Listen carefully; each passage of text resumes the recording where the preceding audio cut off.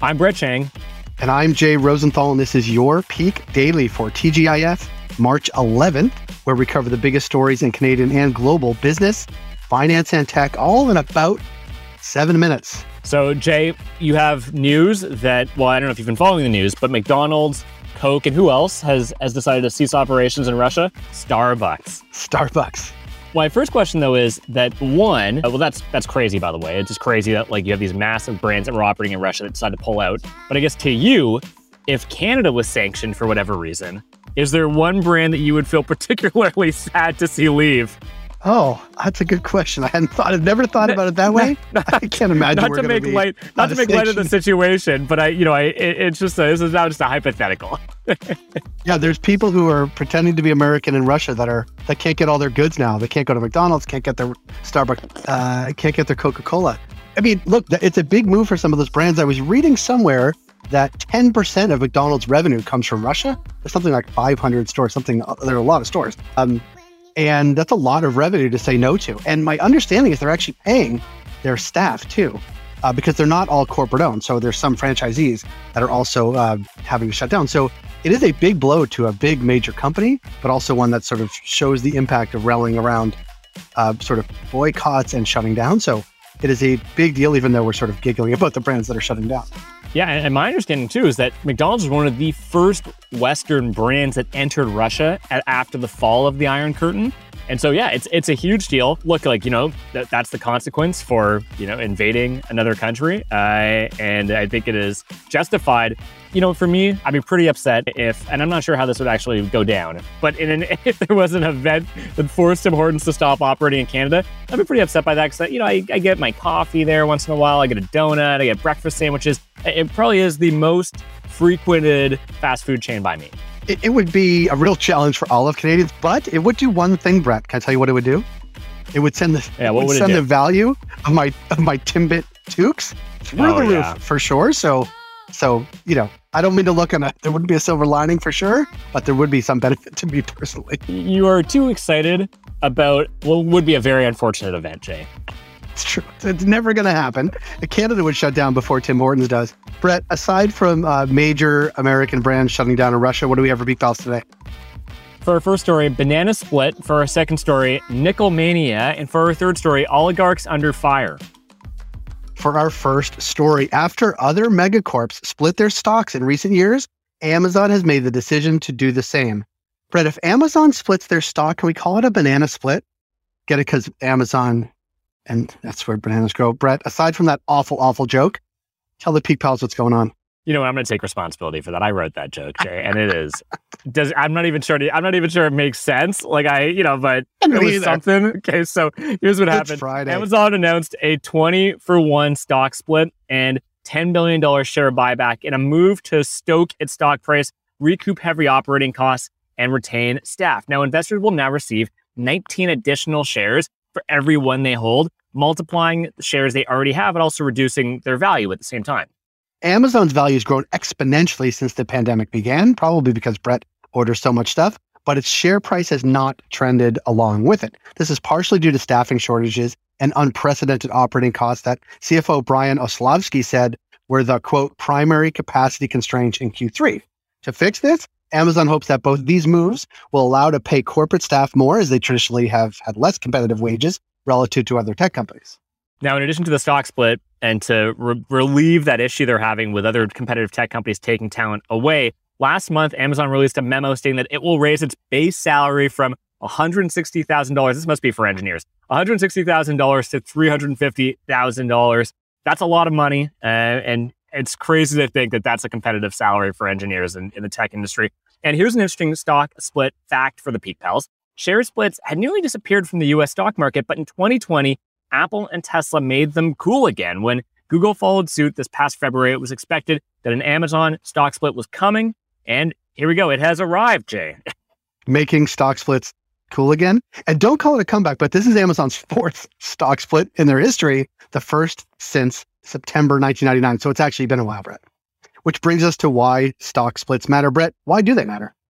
So stock splits don't fundamentally change anything about the company, but it makes their stocks appear to be more accessible, thus driving more interest and helping Amazon grow somehow even bigger. But we could actually be nearing the end of stock splits. So stock splits make Amazon stock look more accessible for mom and pop investors like you and I, and they usually lead to a short-term rally. But there's this concept called fractional trading, and this is popular on apps like Simple Trade and Robinhood, where you can simply buy a piece of Amazon stock without having to buy the whole thing. And this appears to be where the trend is going. And so I wouldn't expect stock splits to be too popular for much longer as fractional trading starts to take over.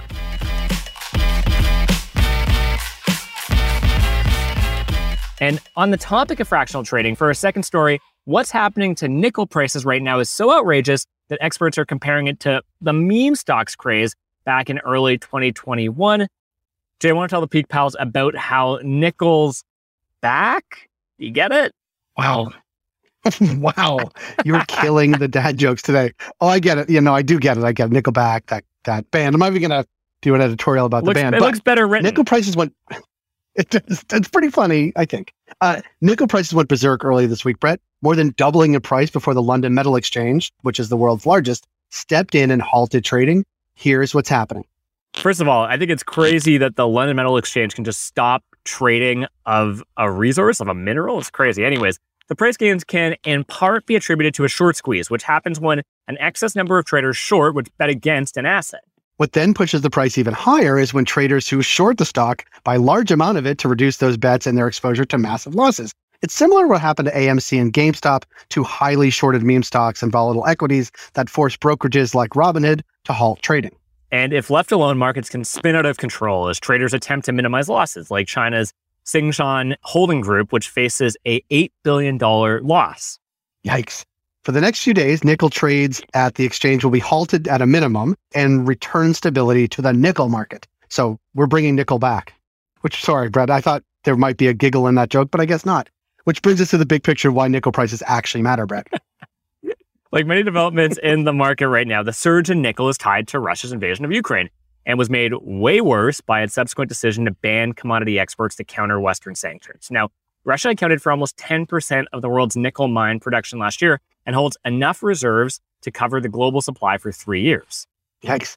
Now, the supply drop in nickel has buyers scrambling for the metal crucial for making stainless steel and electric vehicle batteries. We talk a lot about what's in electric vehicles batteries, Brett. Meanwhile, China is looking into buying or increasing stakes in Russian energy and commodities companies.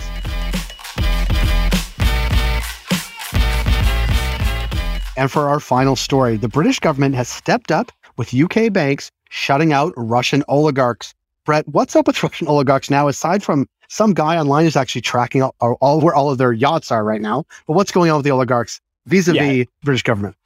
Oligarchs have expensive tastes. They love yachts, they love Monaco, but they also really love London. It's like a halfway point between Russia and the US, and it's glamorous. And so they love to park their money there. And while most of them buy expensive cars and real estate, some of them, like Roman Abramovich, they buy soccer teams. And that's gotten him in some trouble. Abramovich is trying to sell the Premier League soccer squad Chelsea following Russia's invasion of Ukraine.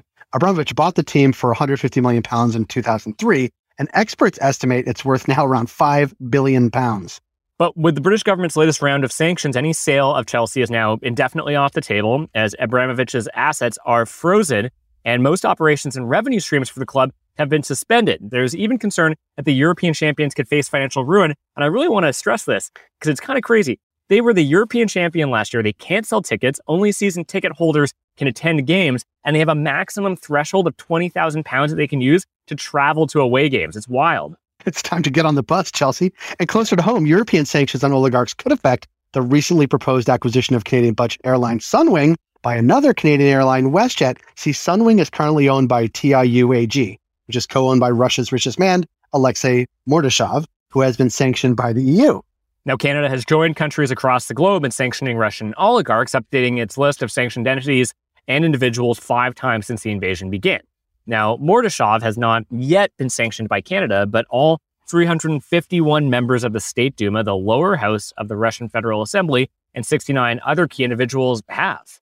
Government approval is required before the Sunwing acquisition can go through, and there's speculation that Mordashov's involvement might scuttle the deal.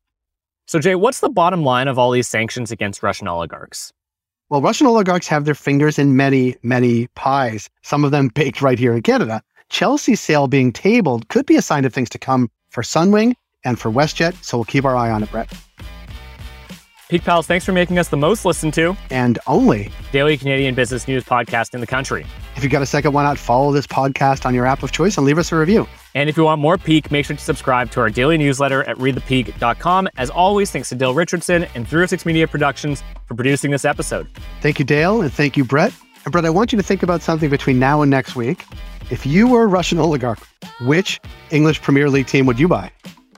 Can you think about that over the weekend? I'll think about it. We'll come back to it. Okay. Have a good weekend, Brett. You too.